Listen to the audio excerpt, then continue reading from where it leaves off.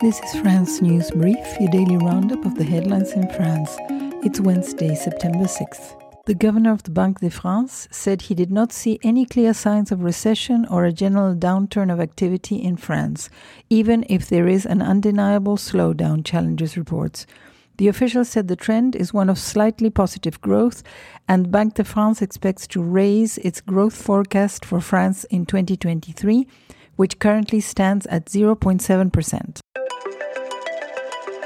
The future headquarters of Interpol in Lyon has been secured, Le Figaro reports.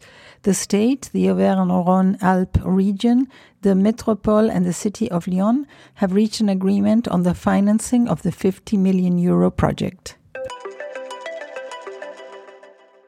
Social network giant Meta will end the Facebook News tab at the end of the year in its main European markets, namely the UK, France and Germany, Le Figaro reports, citing a blog post.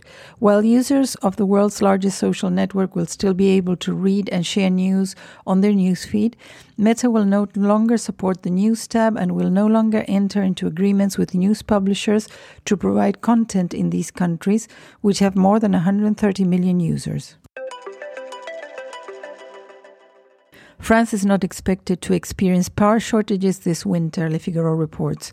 Marianne Legnon, chair of French grid operator Enedis, said the forecast for electricity production, both nuclear and hydroelectric, are at a good level and better than last year, underpinned by continuing efforts to conserve energy. French eyewear firm Telios, owned by LVMH, acquired French sun and ski eyewear brand Vuarnet from Neo Investment Partners, Les Echos reports.